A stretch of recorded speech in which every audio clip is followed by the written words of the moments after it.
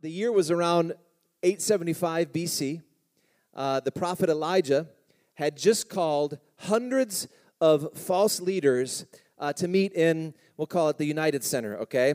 And so everybody's there. There's a crowd of people. There's the hundreds of these leaders, and there's Elijah. He has been the underdog in a years-long contest with the people who are in power in his nation Israel. There was King Ahab, and there was Jezebel the queen, and they were kind of in a tug of war for the hearts of the people of this nation to determine whether or not they would worship the living God, the true God. Elijah's namesake, for those of you who don't know this, Elijah's namesake, his name is Elijah, which is just basically the Lord, he is God. So here is Elijah, and then here is Ahab and Jezebel, and they're kind of pulling back and forth, and man, Elijah is the underdog because it's a one-man army against all of these other powers. But in one miraculous moment, Elijah prevails. The land, after this moment at the United Center, the land which has experienced 3 years of drought, now when Elijah prays, rain begins pouring down. So, I mean, it is like things are going great for Elijah right now, okay? He had this big showdown that he won, and then when he prayed, the rain came down. There is a warrant out for his arrest, mind you, but he outruns a chariot. This is like another kind of little thing in the Bible where you read it and you're like, exactly how did this happen? Well, the Bible says that he, picked up his skirt, and basically just ran and outruns a chariot all the way to the capital city, which is called Jezreel. Now, at this point is when things take a really unexpected turn, because so far he has been racking up the W's, right? Here's what our text says in 1 Kings 19, if you want to follow along. It says this: Jezebel sent a messenger to Elijah to say, "May the gods deal with me, be it ever so severely, if by this time tomorrow I do not make your life like one of those." Now, these are those leaders, the prophets that had now been killed. Elijah was afraid. Here's where it gets curious. Elijah was afraid, and he ran for his life.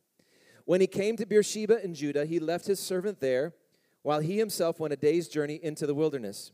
He came to a broom bush, sat under it, and prayed that he might die. "I've had enough, Lord," he said. "Take my life. I'm no better than my ancestors." And then he lay down under the bush and fell asleep. All at once, an angel touched him and said, "Get up and eat." He looked around, and there by his head was some bread baked over hot coals and a jar of water. He ate and drank, and then he lay down again. The angel of the Lord came back a second time, touched him, and said, "Get up, for the journey is too much for you." So he got up, ate, and drank. Strengthened by that food, he traveled 40 days and 40 nights until he reached Horeb, the mountain of God. There he went into a cave and spent the night. The word of the Lord came to Elijah. "What are you doing here, Elijah?" He replied, "I have been very zealous for the Lord God Almighty. The Israelites have rejected your covenant, torn down your altars, and put your prophets to death with the sword. I'm the only one left, and now they're trying to kill me too." The Lord said, "Go out and stand on the mountain in the presence of the Lord, for the Lord is about to pass by." Then a great and powerful wind tore the mountains apart and shattered the rocks before the Lord, but the Lord was not in the wind. After the wind there was an earthquake, but the Lord was not in the earthquake. After the earthquake came a fire, but the Lord was not in the fire. After the fire came a gentle whisper. When Elijah heard it, he pulled his cloak over his face, and he went out and stood at the mouth of the cave. Let's pray. Lord, thank you for your word. Thank you, Lord, for this text. I pray, God, that you would speak to each heart and that you would bring encouragement and comfort and direction for us in Jesus' name. And all God's people said amen? Amen. So it's curious because when our text opens, the man of God is crumbling in despair. And if you read the story, it almost seems like there was like a mistake in the editing. Like this should have gone at a different part of Elijah's life and a different part of his story because it seems very out of order. Somebody who experienced such an incredible victory, or like I said, who has racked up all these W's, would not be so depressed. But I think after some reflection on the story, there's a reason for his fear, for his depression, for his anxiety. And it's this. He thinks this is the moment when his nation is going to turn back to God. He has had this incredible victory against the prophets of this false god called Baal. he has prayed, and the entire nation knows that he had prayed for no rain, and now he's praying for the rain, and it comes. And he thinks at this very moment, surely the leaders, Ahab and Jezebel, are gonna fall down in repentance and say, you're right, man, you've been right all along, and we're going to get things right around here. But here's what happens. Instead of this momentum sweeping from Mount Carmel, where that United Center, from United Center to Jezreel, the capital, where he runs to be ready for that great moment, instead of when he gets to Jezreel, instead of them falling down on their knees in repentance, Jezebel says, boy, I'm going to stake my life on this, that I'm going to kill you before the day's up. He's expecting change, but no change comes. And I think this is why he gets really depressed. Instead of a changed heart or a humbled heart, Jezebel and Ahab are doubling down on their threats. And they're going to fight it out to the bitter end. And this is when Elijah realizes that, man, things are not really going to change. And he loses heart. Here's one of the greats in the Bible, right? And it's encouraging to know, at least in some way, that even the greats lose heart. Okay? So a few points for you today. For those of you who take notes, who are note takers, let me just start out by this. Number 1 point, everyone gets discouraged.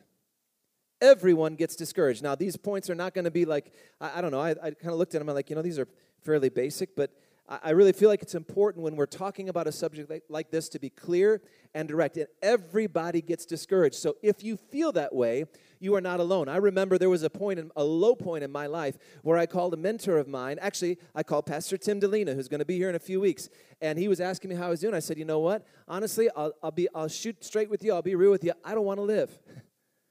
I had experienced such profound loss in my life at the time that I was like, I don't want to live. I would like to die. That's what I said. And he said, well, then you're in good company. That's what he said. So that's what you can come and experience in a couple of weeks. No, I'm just kidding. He said, you're in good company. He said, I've known so many great men and women of God. I've known so many people who try to serve the Lord with all their heart who've experienced that very same thing, Steve. You're not alone. So I want you to know today, you're not alone. Everyone gets discouraged. Everyone gets discouraged. There was a study that I read about and then I also heard about by two guys named Thomas Gilovich and Shai Davidai. And they called it their study the headwinds, tailwinds asymmetry. All right? And basically their study was this. They were looking at this idea of what people experience and how they respond to having a tailwind in their life, meaning feeling like things are really propelling them forward and going well for them, versus when they face discouraging moments or headwinds, if you will. Now, for those people who were experiencing headwinds and not tailwinds, they almost always felt that they were being treated unfairly.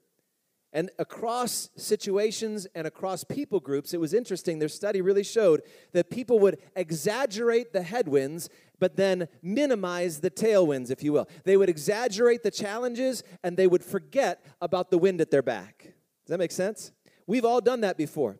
Secondly, they said this: it was harder for people who were experiencing headwinds to practice gratitude in the midst of their headwinds. I thought it was really interesting. It was harder for them to pick out the good things in their life, even though circumstances were nearly identical to other people when they were experiencing. It was harder for them to experience gratitude. And thirdly, I thought this was really interesting. They said that when people felt that they were unfairly treated, almost all of them, they used some different examples of sports teams. I thought it was great. Sports teams who would...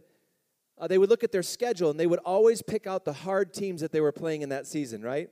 And then they talked about siblings both siblings or individuals in families with multiple siblings, all feeling like their other siblings were favored by their parents, right?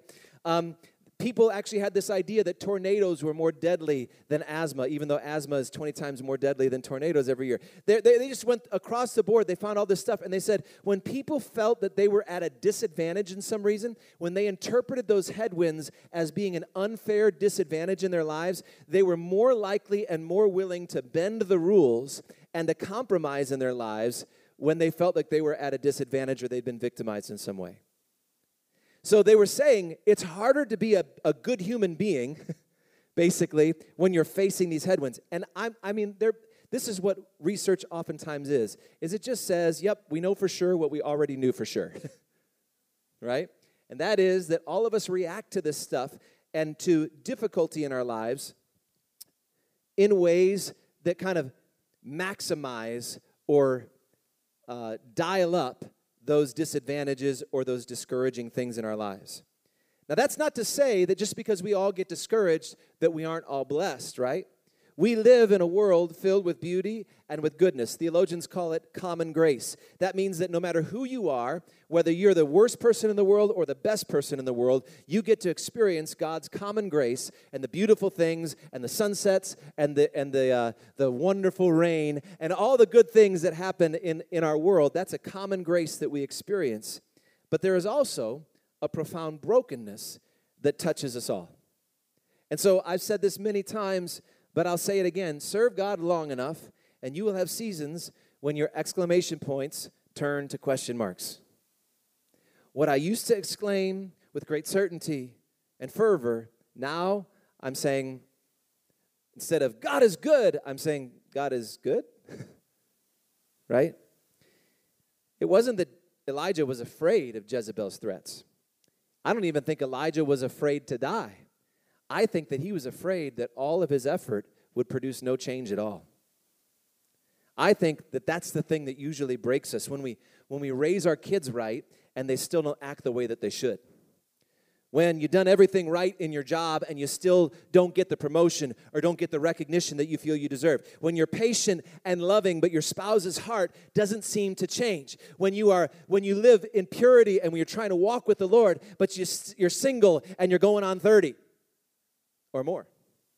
We pray and it doesn't feel like God answers. And I think when we see that things aren't changing, that's when we lose heart.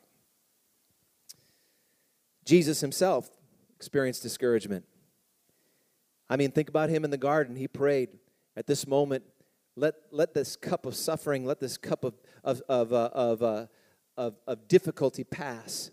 And then on the cross, we know he cried out in agony. And I think it's really funny because most people, they expect people who are suffering or who are going through discouraging times not to vocalize it. But Jesus wasn't on the cross saying, hey, bless God, I'm just waiting for my miracle. He was there in the midst of that moment, crying out in pain. Now, we all get discouraged, right? Now, for us to think somehow that when we're discouraged, we won't actually feel it, express it, experience it, and be in that is kind of an unfounded optimism, right? Like, we all kind of have felt the pressure to maybe be optimistic in a situation when we really don't feel very optimistic about it. My dog is super optimistic. I think we love dogs for this reason, right? They wake up every day. I wish I could wake up as excited as my dog every day. He's pumped about life. I mean, he's like, man, you're never going to believe it. I went to sleep last night, and I got up, and everything was still here. It was so awesome. He's like, hey, do you think we could have some of that stinky brown food and a bowl of water for me? That would be awesome, right? He's super pumped about life. I think that there's this kind of unfounded optimism that we feel a pressure to have. But I'm not trying to encourage that or advocate for that today, but I also want to warn you against an unhopeful pessimism, okay? This is a kind of cynical, self-fulfilling view of the world that is negative in nature, that is negative about people, that is negative about situations. Sometimes we try and mask it as realism, and I'll come back to that in a minute, but we all are kind of comforted sometimes by that attitude, right? There are some phrases that I picked up, some things that I found that I just think are great. They make me chuckle and they make me feel good because they're negative, all right? The secret to success is knowing who to blame for your failures, right? Every dark cloud has a silver lining, but lightning kills hundreds of people each year who are trying to find it. This is a good one. We should teach our children the importance of forgiveness. It's our only hope of surviving their wrath once they realize how bad we've messed up. This is a great one. People live by this one. Hard work pays off after time, but laziness pays off now. And this is probably the most cynical of them all. It's always darkest just before it goes pitch black. Now, we laugh at those things because there's some comfort that we get because we all kind of tend in that direction sometimes. Pessimism Cynicism is a retreat from any true effort at hope. It's me giving up on hope in a situation. You could call it realism, but it's actually cynicism masquerading as wisdom. So be careful with this one. People have said it to me like this: I don't want to go to church because that place is filled with hypocrites. And I would say, absolutely it is. Surprise, right? Of course it is. We're all hypocrites. That doesn't mean you give up on church, right? No leader is perfect. No person is perfect. No friend is perfect. That doesn't mean that we give up and just decide to lose all hope in that. People say, I just can't do this anymore. If I try and follow Jesus, I'm probably going to fail. And I would say, yes, you probably are. But that doesn't mean that you give up. Of course you are, because you're not perfect. But there's a reason to continue to hope and not just to give up on that hope. Which has a greater virtue, let me ask you today? A good-hearted attempt that ends in failure, or the cynical surrender without any try at all? I really think cynicism, we need to be careful that we don't mistake that for wisdom. That's not wisdom. And I would say this: I've heard this for many years. I don't even recall where I first heard it, but I've repeated it over and over again because I've seen it be true in so many people's lives. A cynical spirit leads to a doubting heart. It's worth noting that today, that we start with cynicism, but then doubt fills our hearts, and it just becomes this thing that kind of works its way into our spirit. And I would say today, if that is something that you wrestle with, ask the Lord. I would even say repent of that. Ask the Lord to help you to have hope instead of cynicism. We might get discouraged and wrestle with a negative view or a pessimistic outlook, but there's a difference between having cynicism over for dinner and offering it a room to stay at our house. It's always going to visit our lives at different times, but when we create a space for it and make a home for it in our lives, we've got problems. Know this: everyone is going to get discouraged. But here's point number 2. God loves us in our discouragement. Some church people are uncomfortable with this topic, I found over the years. They think Christians shouldn't get depressed. There's something dishonest and I think unhealthy about ignoring the hurt or the pain or the feelings in our lives. And you need to know today that God's love does not change just because you are discouraged or because you're grieving or because you're depressed or because you feel like you're down. God's love for you, even though it's hard to discern in those moments, has not changed. From the time where you felt your very best, on your best day, God's love is not different than on your worst day. Okay?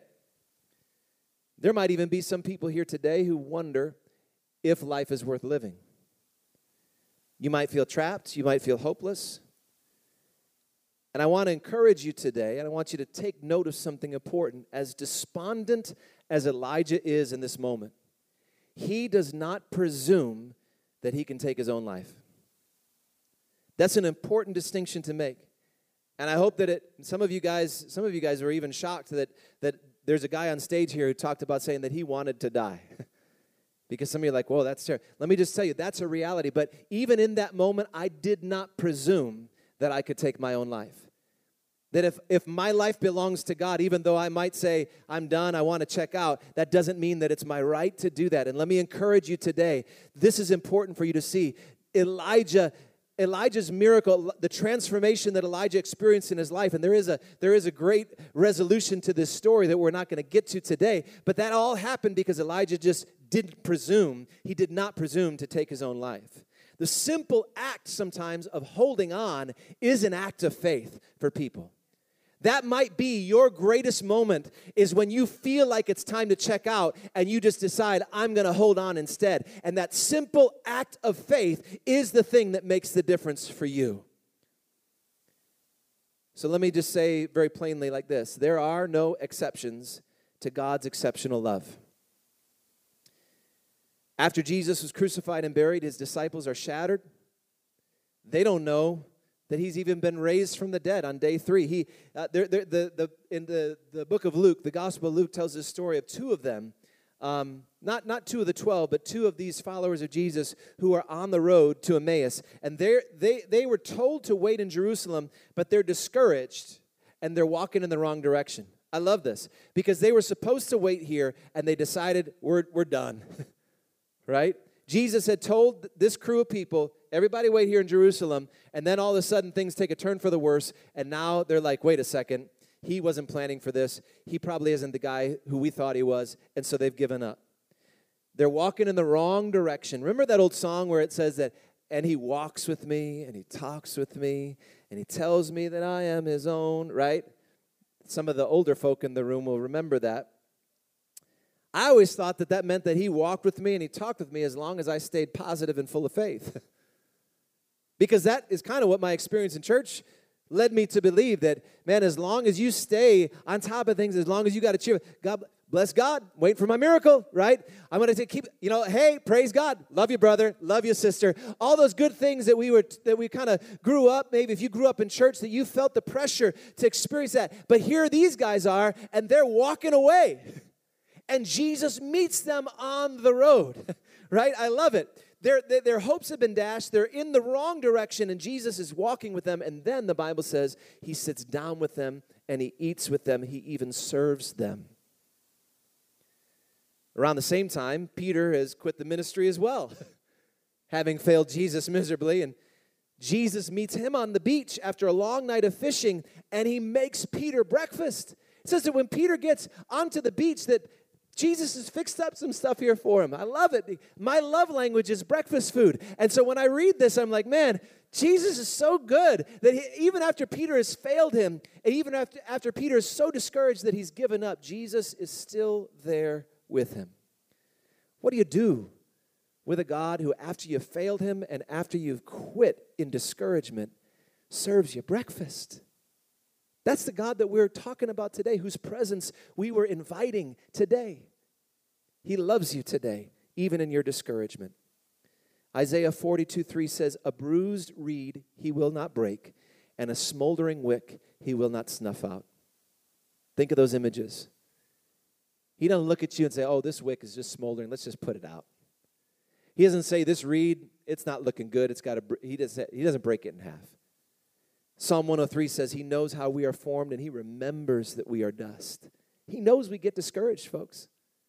Oh, the mercy and the gentleness of God in our weakness and in our failings. Just think about it. Praise God that he is gentle and merciful when we are discouraged. I want you to hear that today.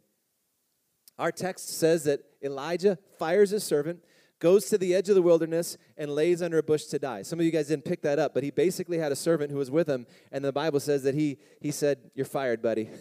We're done. There's no more projects to work on.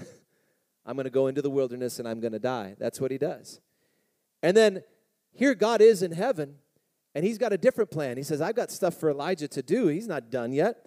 So we got to send an angel to Elijah. And Gabriel speaks up and says, hey, do you need me to bring him a message? That's what I'm good at, God.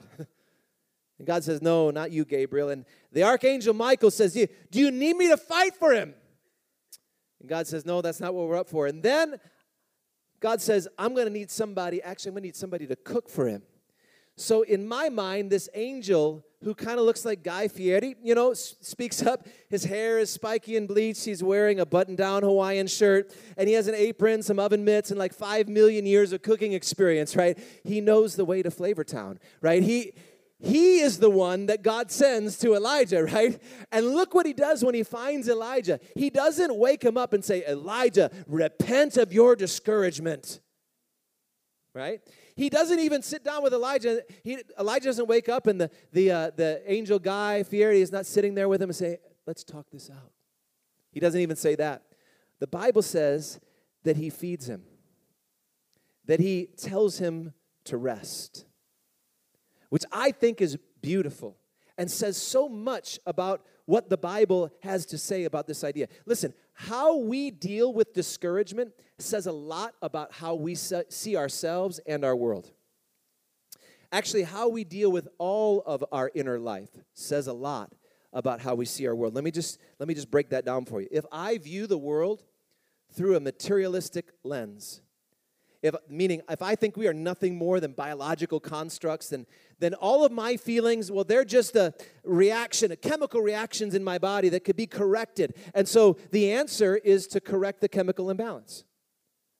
If I view the world through a moralistic lens, then all of these feelings that I'm having of discouragement, well, they must be the result of some spiritual forces or moral decisions on my part. So I've got to pray and believe more, perhaps repent some, and that'll be the answer.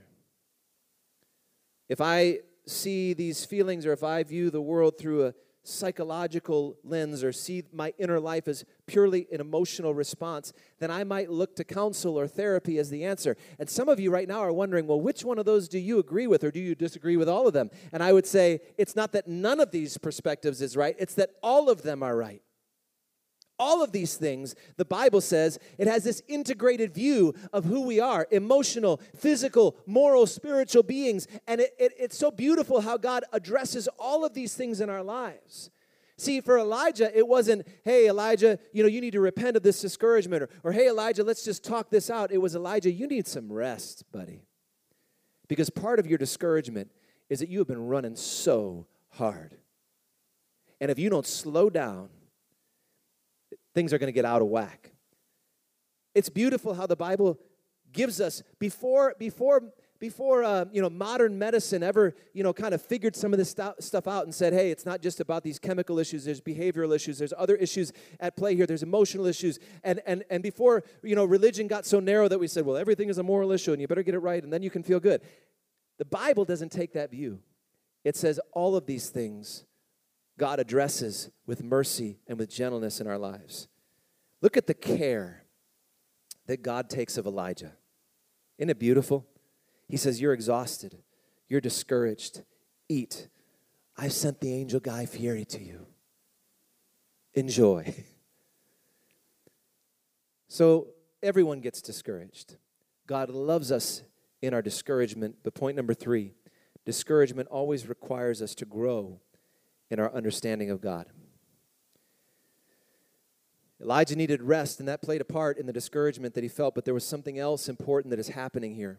Because once Elijah is strengthened, the angel says, you need to get right in your body because God wants to show you more of himself. He sets out on a 40-day journey to listen to God at a place called Mount Horeb. Let me ask you really plainly, when was the last time that you determined for 40 days to try and listen to God? This is the flip side of it. This is where the pastor is going to speak to you a little bit more directly here, where I'm not just going to remind you of God's love and gentleness, but I'm also going to remind you of how important it is for you, once you have strengthened your heart, once you've received grace from God, that you say, you know what, now I'm going to seek him because this discouragement is significant for me. It means that God wants to talk to me. Next month, we're going to kick off a 40-day prayer journey leading into the fall. Today actually happens to be our 9-month birthday as a church, so give it up for that. And when we look at our Vision Night on August 3rd and Summer Celebration on August 4th, those weekends are really going to be pointing us toward that 1-year anniversary and where we're headed in the fall as a church. And part of what we're going to do is we're going to say, we want to take 40 days and we want to seek God during that time to hear from God. I want to invite you to be a part of that. We're going to talk more about it. Elijah goes for 40 days, and he ends up at this mountain, and the first thing God says to him is, Elijah, what are you doing here? So let me just tell you, when God asks you a question, it's not because he needs the information, right? He didn't just bump into Elijah and say, what are you doing here? He was saying, Elijah, I want you to start to tell me why you're here. And Elijah tells God, he says, I did everything I was supposed to do, God, and it didn't work out the way that I thought it should. So now, watch what Elijah says, now I'm not sure who you are. Isn't that interesting? I might not know you. I must not know you as well as I thought I did. And that's probably true for Elijah. Here's what C.S. Lewis said when his wife, Joy Dawson, passed away. He said, not that I am in danger of ceasing to believe in God. The real danger is of coming to believe such dreadful things about him. The conclusion I dread is not, so there's no God after all, but so this is what he's really like. This is what Elijah is saying. I did everything I thought I was supposed to do, God, but in the end it didn't work out, so I must not know you the way I thought I did. Whether we want it to or not, our seasons of discouragement or even depression are seasons where we wrestle with God because our understanding of him is too small. So let me say it like this. Discouragement doesn't mean that there's something wrong with you. It means that there's something more for you. It doesn't mean that there's something wrong with you. It means that God has something more for you. Pay attention to what is happening in your heart. Pay attention to those seasons of depression and recognize that God might be trying to show you more of himself because your circumstances have made your understanding of him appear, and in reality, they've shown your understanding of him to be too limited. And so God is saying, I have more for you. Most of our moments with God are time-stamped. I can think of the places and the moments where I saw God in a new way. Now, there is this incremental week-to-week moment, day-to-day reading the scripture, but there are some moments that I've had with God that are time-stamped. Kind of like on that photo that you get where it just says, here's the place, here's the date, here's the time, this is what happened. My grand plan for a lot of years of ministry was invite people to the places where I experience God and invite them to experience God as well. So whether it was literally the side of a crater lake in El Salvador, or whether it was the musty old floor of an old church, or whether it was inner city Detroit, the places where God spoke to me and changed my life were the places that I just made a habit out of inviting other people to come to. Just come back here because this is where God spoke to me. Because I don't know what else to do. How do I orchestrate that? But here's what I think that Elijah is doing. Because it's fascinating. This mountain that in our text is called Mount Horeb, most commentators agree had another name. It was also called Mount Sinai. It was the place where God spoke to Moses. It was the place where those 10 commandments came. It was the place where Moses hid his face in the cleft of the rock as God passed by him and showed himself to Moses. And isn't it fascinating that here in this moment, now Elijah is there in this same place saying, God, I need you to show yourself to me. Here's my encouragement to you if you're depressed. Find the hollowed out rock where God has spoken to others and start there. This is what has happened to me in my life. I have read the biographies of so many people. I have talked to mentors and people whose lives I respect, whose spiritual lives, who I've seen walk ahead of me in Christ, and I've asked them, how did God speak to you? Where was it? How did it happen? What did you do? And I have just said, okay, I'm going to go to that hollowed out rock. Charles Finney, George Mueller, Amy Carmichael, Harriet Tubman, Hudson Taylor, Corrie ten Boom, D.L. Moody, Catherine Booth, David Livingston, Jim Elliot, Elizabeth Elliot, Dietrich Bonhoeffer, Mother Teresa. These are all people whose biographies I've read and who I paid attention to say, how do I find the hollowed out rock where God spoke to them? And I'll go there and I'll listen and see what God says. Remember, you aren't the first to feel this way.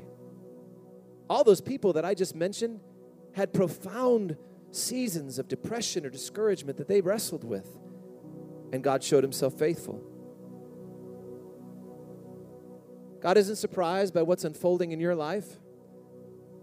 He isn't sitting in heaven saying, hey, I had a great plan for that girl down there, but, it looks like there's some budget cuts at her company, and so we're going to have to cancel those plans.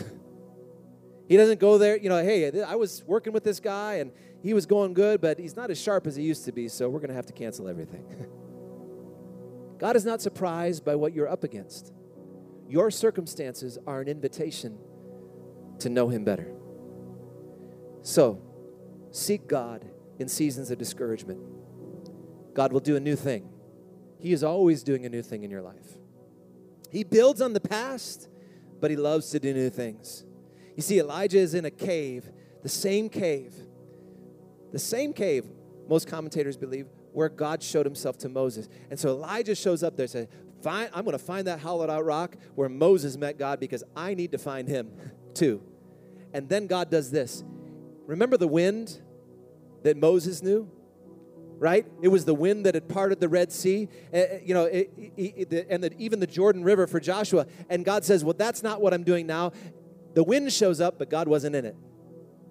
right? Then came the earthquake. Remember how when the 10 Commandments came down, the Bible says that God touched the mountain and the mountain quaked and the people were afraid. There Moses had experienced that too. And the earthquake shows up again, but Elijah realizes God's not in that now. Then comes the fire, the pillar of fire that had come, that was with the people of Israel through the night, keeping them warm, keeping them protected. God shows up again with Elijah in fire, but Elijah realizes, well, God's not in that now. And then God does a new thing. The first time that I know of where the Bible says that he speaks in a whisper. And that's when Elijah says, aha, this is my moment. And he begins to do business with God.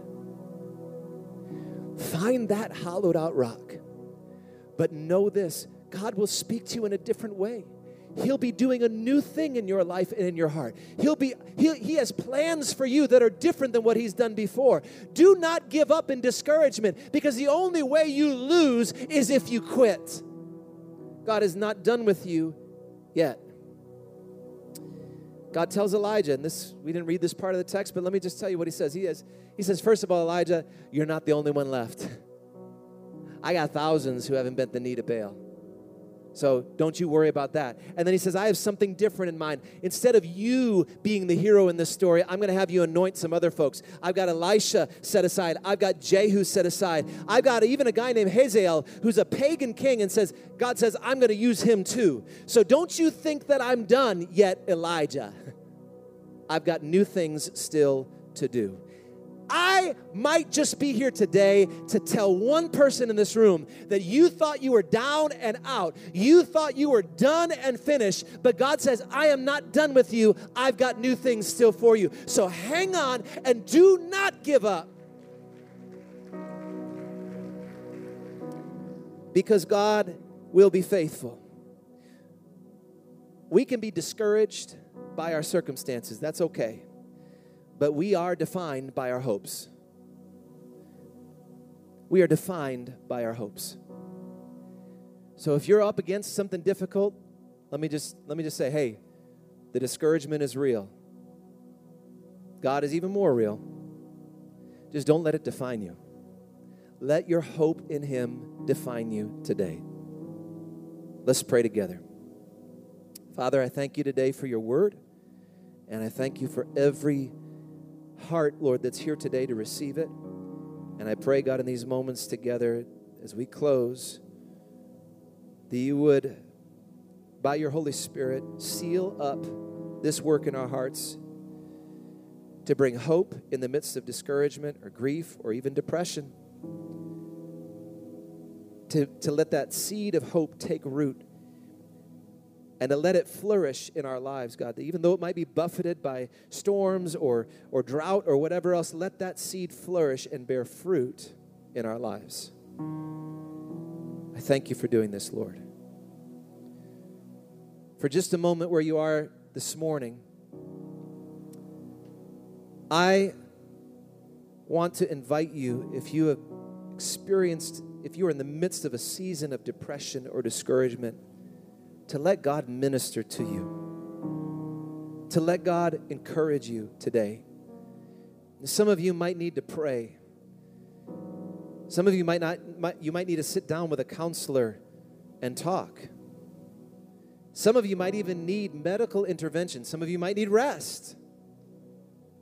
Because we are physical, moral, spiritual, and emotional creatures. But I believe in this moment there's wisdom for you and grace for you to receive from God, even direction for a next step for you today, help for you right now. And if you would just open your heart to the Lord, I believe He'll start that process.